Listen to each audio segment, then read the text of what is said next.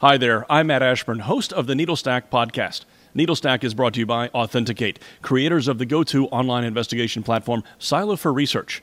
If you're looking for a way to conduct research anonymously, protect against cyber threats, all while avoid tipping off your investigative targets, then you want to try Silo for Research. The Silo Research platform completely isolates your online web browsing, allowing you a choice of location and digital fingerprint, and also has built-in workflow and automation tools. The best part is that Silo for Research is software as a service, so it can be used from any computer or location without the need for things like virtual machines, standalone networks, or dirty networks.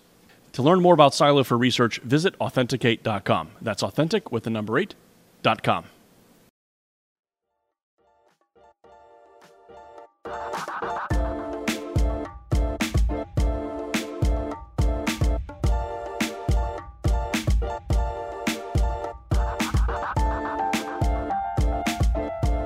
Welcome to Needlestack, the podcast for professional online researchers.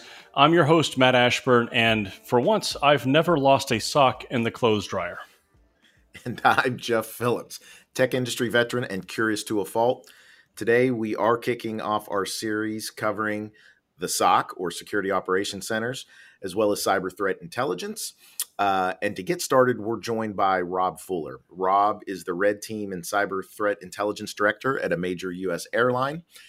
Rob has substantial experience in running red teams, including going back to his time as a Marine, and he's also a founding member of Nova Hackers and served as a senior technical advisor for the sitcom Silicon Valley. Rob, welcome to the show. Thanks for having me. Thank you. Let's to get started. Can you tell the audience members who may not be familiar with what a red team does? Define it and what it does, and then also, because of your background, does it function differently at all in the commercial enterprise space versus when you were in the public sector and with government? Sure. So first, I just wanted to say I don't believe you, Matt, on not losing a sock. It actually never happened, and if it did, that would be a Thanos snap moment. So I don't believe you. But from a red team point of view, the definition is all over the place depending on who you ask. So this is my definition of it. So red teaming is essentially, and we might get to what they're supposed to do or what they are doing. But red teaming is essentially dates back quite a few years. Some things I've read put it back into the Crusades. Even some places talk about it all the way back to or just with military, U.S. military. I can't really find a real good set in stone, this is when it came about, but essentially the idea is you have a quote-unquote red team that goes up against a quote-unquote blue team, and the red team is made up of people from the blue team, traditionally from history. So a military unit would take a portion of that unit and put them as the bad guys so that they can test to see how well they're trained, right? So you can only train so much. You can get to the point where you feel that you are proficient in something, or everyone in your unit would act a certain way, but you never know until you come under fire, right? The famous Mike Tyson quote, "Every plan survives until you get hit." And then, so what those red teams are there for is to test those defenses, test those reactions. So in the cyberspace, that's very much the same thing, right? So a red team is designed to go against the blue team in a very collaborative way, where they are talking about the strategies and everything that they're doing and how to improve upon. So general sense, that is what a red team is designed to do from a vocabulary point of view. So you're also, the red team is acting at, and again, since we are talking about cybersecurity, it's like an external threat actor, if you will, and trying to test the defenses. So when you say threat actor, there's a lot of, and this is where the definition gets muddy a little bit. So a lot of people think that a red team is supposed to simulate real threat actors, define threat actors. So when red teaming came about, right, there was no such thing as a threat actor, right? And then so cyber came along, and we got, MITRE ATT&CK and had more definition. Mandiant put out things, APT 29, and all this stuff where we had actual definitions of threat actors, and the definition of red team kind of started getting muddied, where you're supposed to only act like APT 29, 57, 65, whatever. And when you say threat actor, what I mean by that, or what I hear from that, I'm sorry, is a threat actor, not APT 25, 5, whatever. But like, you're supposed to act like a bad guy, a criminal, just like they did supposedly in the Crusades, or military wise. Yeah, essentially play the part of an adversary and look at the security posture from their point of view. Right. Yeah. Interestingly, you also run the CTI side of the house as well, right? So can you talk a bit about how that differs in the workflow and actually how those two can sometimes work together? Sure. So from cyber threat intelligence, the focus there is intelligence analysis, right? You're supposed to take in all of these different pieces, from threat feeds, from news articles to and you're supposed to have the knowledge to then apply it to the business impact via cyber or via strictly business, financial, or otherwise. So a cyber threat intel team may find out, hey, there's a new restriction on oil and gas from Ukraine, Russia, and they're attacking these types of companies that do these types of things for oil and gas, and they are using these tactics. So we take, as a cyber threat intel team, we'll take those tactics and then move them into our incident response team and our security operations team to find, to identify what can be either found if they've already, attacked us, or detections can be put in place for those things if they're not already there. So how and this is actually getting into an exciting piece, how I have seen red teams and cyber intel teams work together is having intelligence teams build out profiles of not of attribution and threat actors, but targets. So one of the things that a red team isn't always perfect at is figuring out what's important to the business. What could take a company down? What kind of focus a company needs to have to continue doing business? And an intel team, one of the things they have to know is what affects the business, right? That's their job, is to kind of know from a cyber point of view or bigger, what that effect is on the company and how to operate on it. So if they supply that targeting to the red team, then the red team can then focus and say, okay, high impact. If let me just give you an example of something we did in history. So at a previous company I worked at, there was a specific individual that had 80% of the patents that this company had, and they were a high level engineer. They like a senior fellow engineer, but they weren't a CEO. They weren't an executive. They weren't anyone that a traditional criminal threat actor would be on a target list for. But they definitely would, that person leaves or gets fired or gets attacked. A lot of data is going out the window. A lot of, impact of the company for years to come, because they would have had all of the research that company was doing for a very long time. So not even on the radar. But, so the intel team put a package together and said, hey, this is this person's, daily life. This is what they access on a day-to-day basis. This is, the pieces that they have access to inside the company. And then the red team took that and then developed a scenario where they went after that individual, to then not intentionally pulling apart their life, but like from a cyber point of view, how many ways that a threat actor could go after that, because that's the real impact on the other side, where like real criminals and real organizations, from depending on the country of origin, they have different motives, right? So like China is after intellectual property. So like a Chinese threat actor would go after this person. And so um, we, when for the red team, essentially did the engagement again around that and put more protections in place for that individual. So they went from being just a standard, like a high level engineer, which didn't really warrant any particular insight from an attacker point of view, or from an incident response point of view, from a security operations point of view, and then we added them to the high value targets list. Essentially, was what we had, where any anomalous action on that person was then detected, just like we had for all the CEOs and executives and all that stuff already. So we started adding people into that because of this type of engagement. So that's a long-winded. Sorry, that's how Intel and Red Team can work together. That's super interesting. Diving a little deeper into the threat intel team. So you mentioned they have access to all kinds of data, different feeds that this information coming inbound.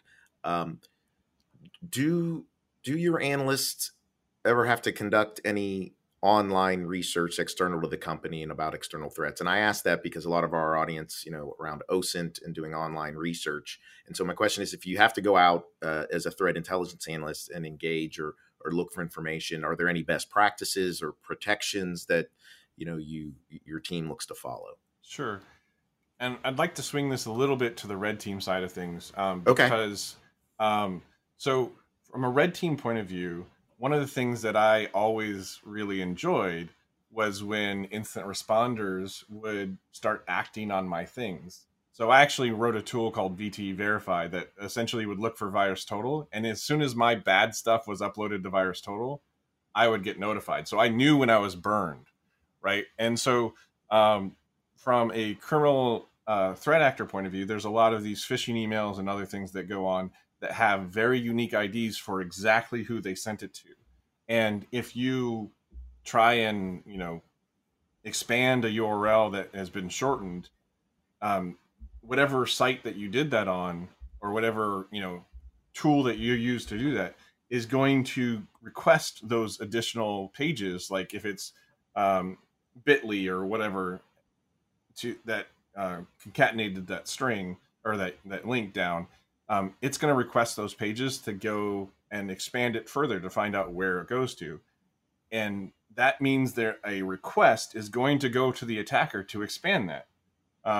And so me as an attacker, I know when that happens, right? So pulling this all back to your question, is very, very dangerous to research, even with the most, even if it's Google, different pages or different links that an attacker has sent. So from a threat intel point of view, we come at this twofold. We have vendors that are very experienced when doing this. So if there's a super sensitive thing that we want researched, we have a couple vendors that are really good at hitting the dark web and going and have profiles that are well established and can dig in and sometimes like purchase credentials that are on the dark web for sale and do that for us, where that takes a lot more like backstory and history, but other research that is less sensitive, and we have playbooks for where that line is essentially, you can do on websites and things like that. So open source intelligence gathering is kind of a sensitive topic. You have to know when you're tipping your hand versus when you need to go a much more sneaky route. And that is a blurred line that needs some technical knowledge. There really isn't any way to get around that. You brought up an interesting point that I think a lot of people may not normally consider, especially if they're new to CTI or SOC, right? And it's that threat actors or adversaries, whatever term you'd like to use, they know who they're targeting. If it's a closely targeted compromise, right? They know who they're sending emails to. They know who they're targeting. And many times they do, in fact, customize those links or those attachments and the subsequent malware for that individual. So I'm thinking of one case, as you were talking about that, where a very high profile person within the organization was targeted, received an email with a link. That person clicked on it, whatever, nothing happened as far as the person could see, but then thought twice about it, right? And so contacted the SOC, did the right thing. And when he contacted the SOC went, looked at the same link, and nothing happened. It was just benign. Everything looked fine. So the SOC in that case said, "Oh, you should be fine. There's no malware there. Everything's okay."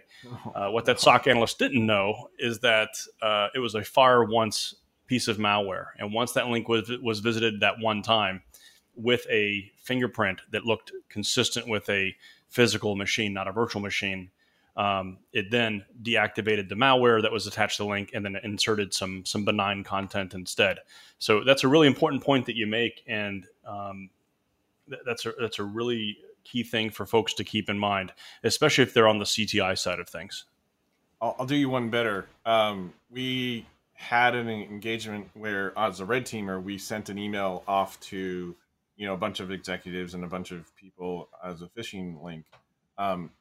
Very, very rarely do I have I consulted for a company where no one clicks the link, but on this one occasion, no one clicked the link. Everyone forwarded it off to their phishing team. The report a phish kind of button thing that a lot of corporations have these days, but the SOC clicked it.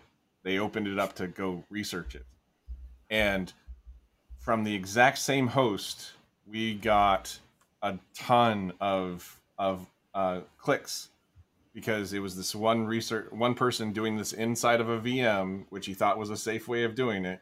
He loaded up the page, and for each person that had reported it, he was clicking to look at what was happening on each one of those hosts. It wasn't a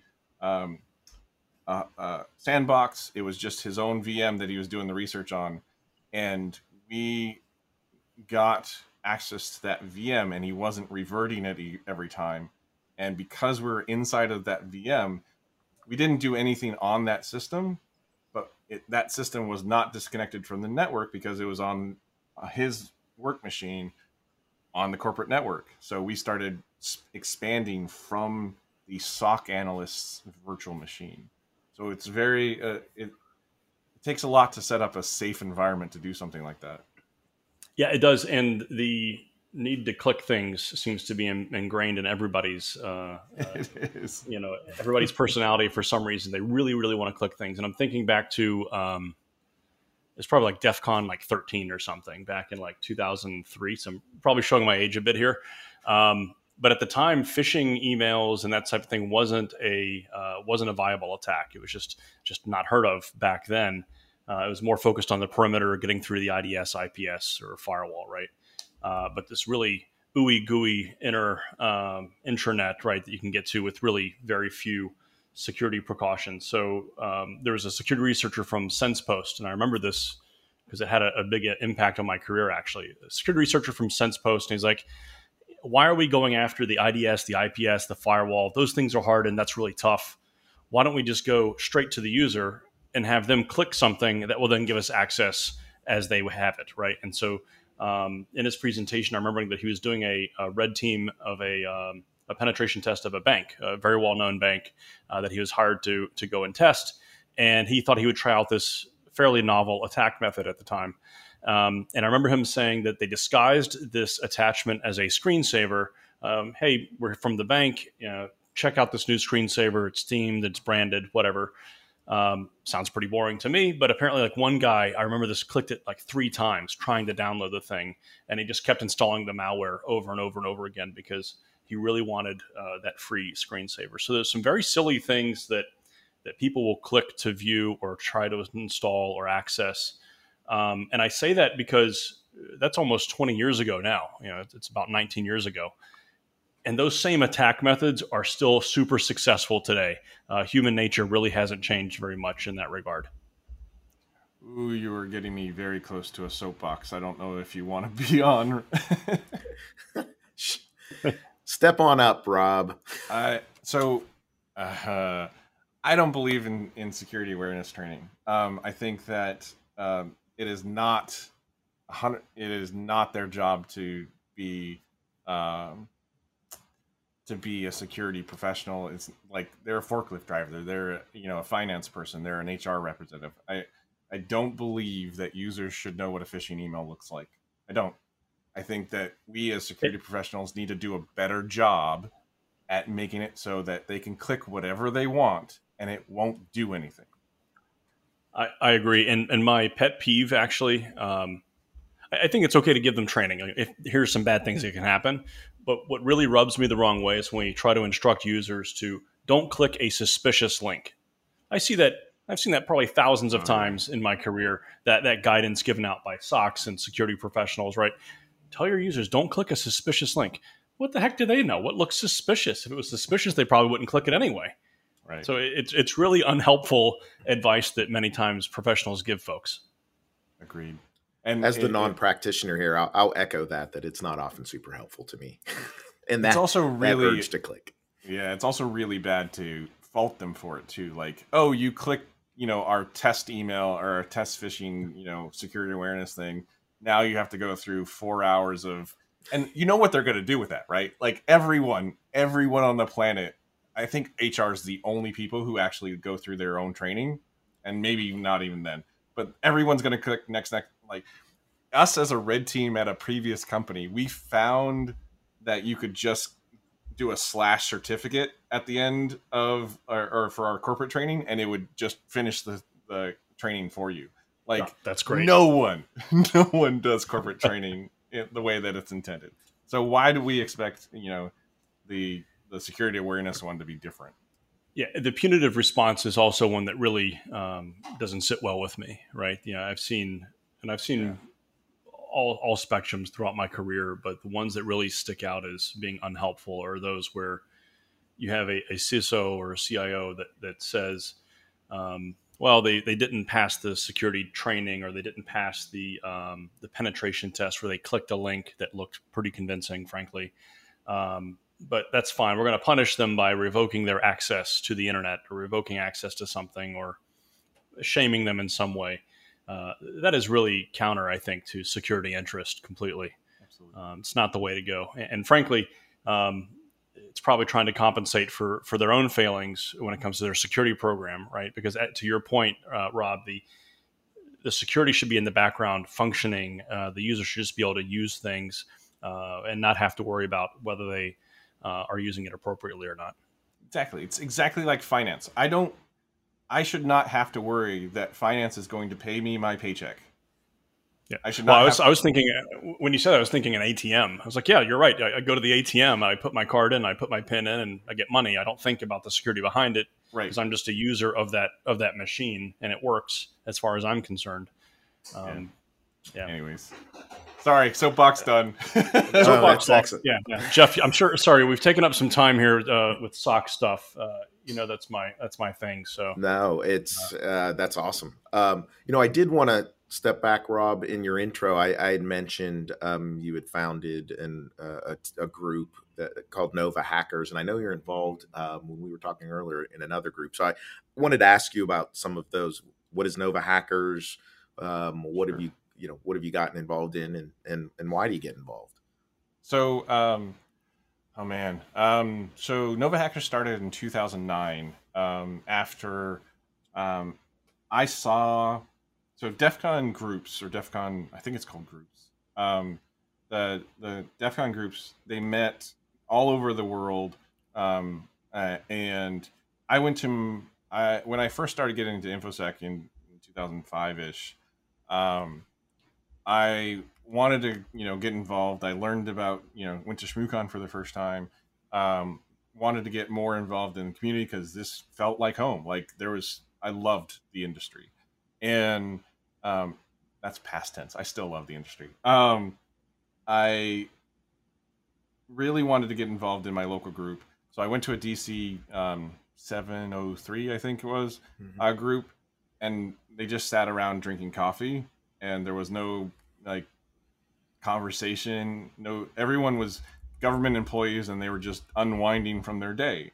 And went there expecting, hey, this is going to be like a little conference. I'm going to talk to people and they're going to have stories. I'm going to learn a ton. Nope. There was 3 meetings that I went to before I got fed up with it. And I was like, these guys just, want to unwind, which is cool. Fine. But like, it's not a DEF CON group. At least in my definition.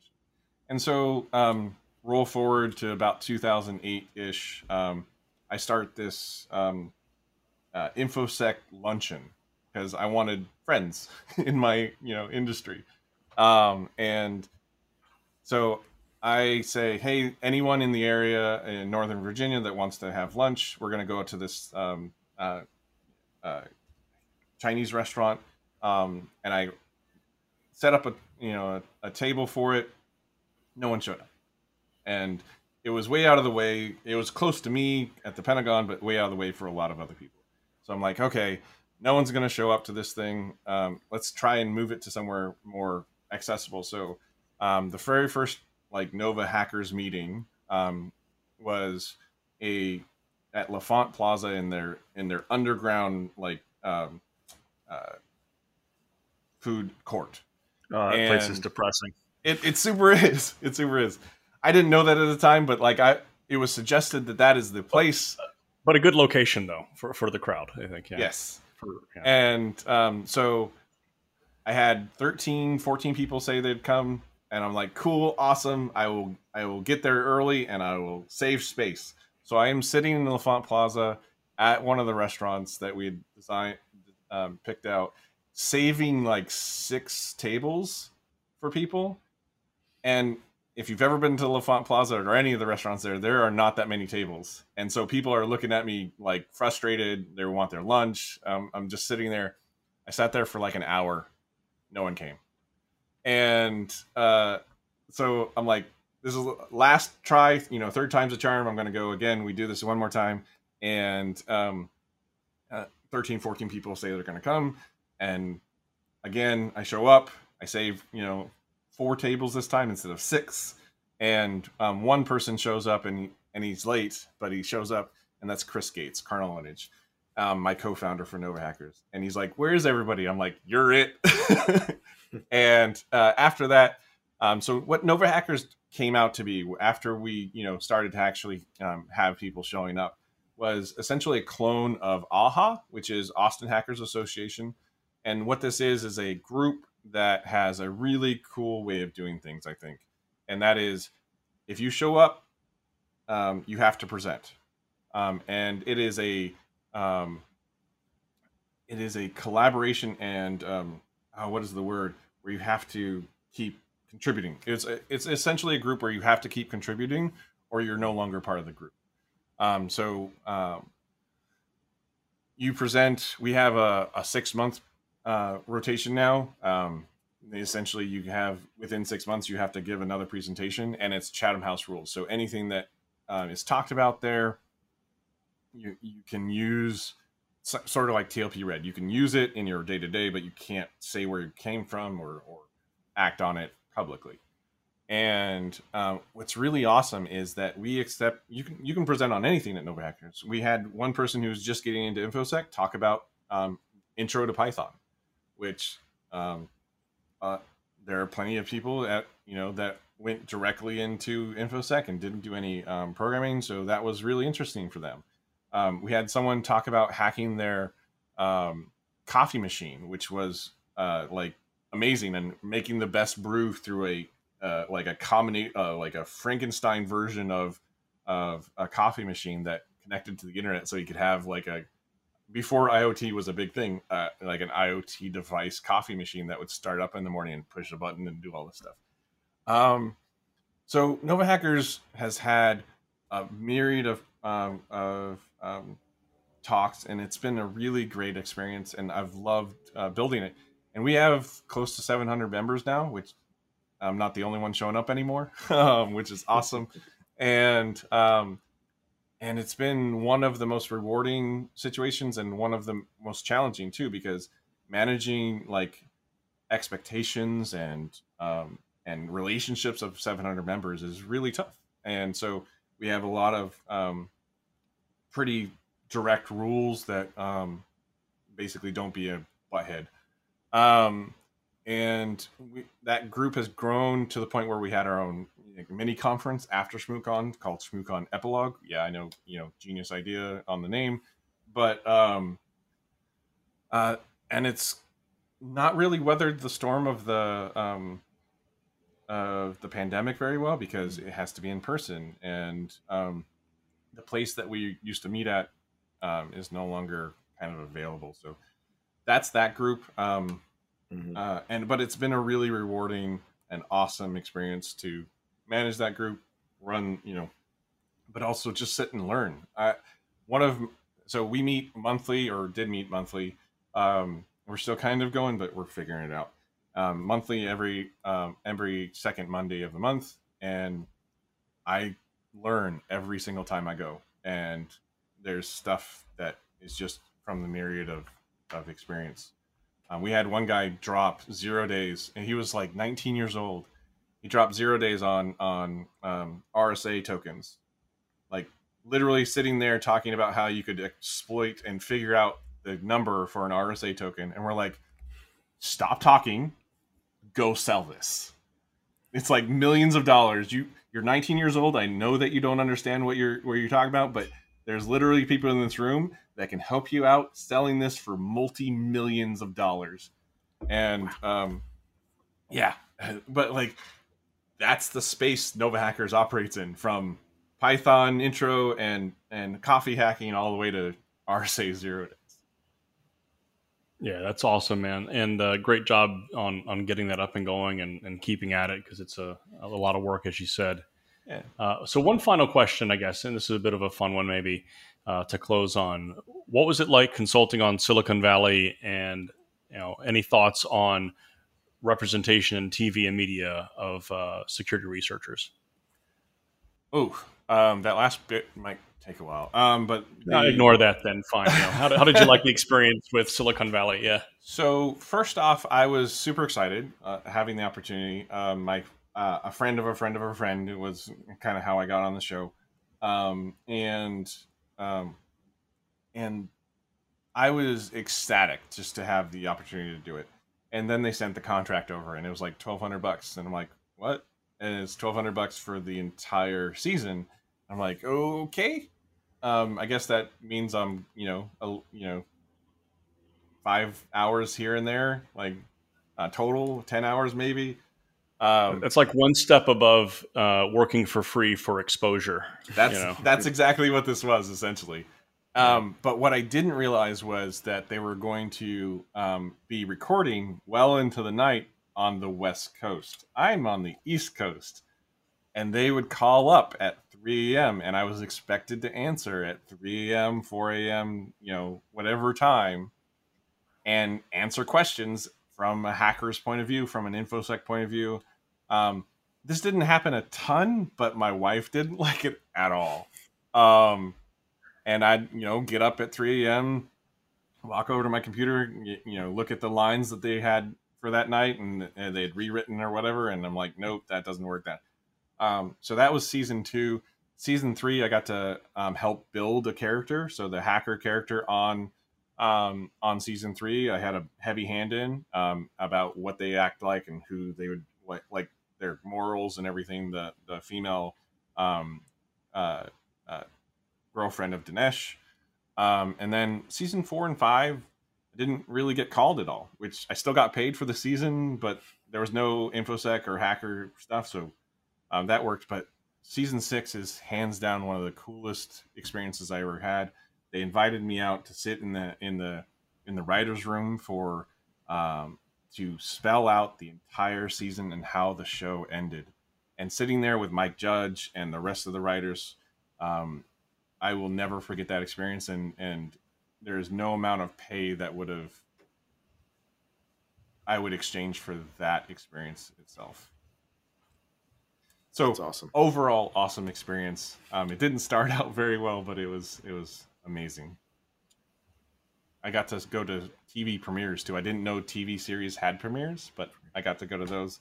One of the cool things is like my seat for the very first premiere I got to go to was next to Jason Statham. Dude didn't show up though, but like I have a picture of me sitting next to the marker for his seat. Next to You his sign. you got to sit next to his seat at least. So Yes, I got to. that's awesome. Rob, thank you so much for joining us today. Really appreciated the conversation, as always. And for those at home, you can always follow him on Twitter at Mubix. That's Mubix on Twitter. And you can also read more about him in our show notes. And as always, if you liked what you heard today, you can subscribe to our show wherever you get your podcasts, watch episodes on YouTube, and also view transcripts and other episode info on our website. Be sure to follow us on Twitter as well. Needlestack_pod is where you'll find us there. We'll be back next week with more on SOC analysis and some other steps you can take in a SOC. And to register, you can visit Authenticate. That's authentic with the number 8.com/Needlestack. We'll see you then.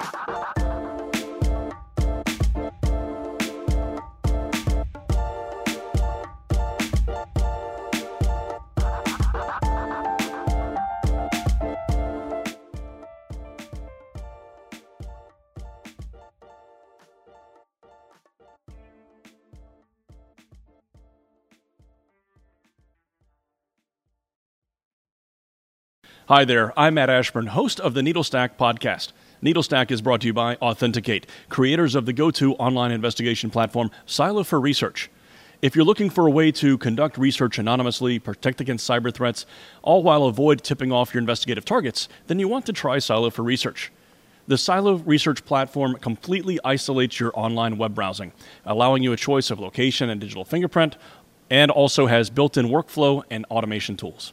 The best part is that Silo for Research is software as a service, so it can be used from any computer or location without the need for things like virtual machines, standalone networks, or dirty networks. To learn more about Silo for Research, visit authenticate.com. That's authentic with the number 8.com.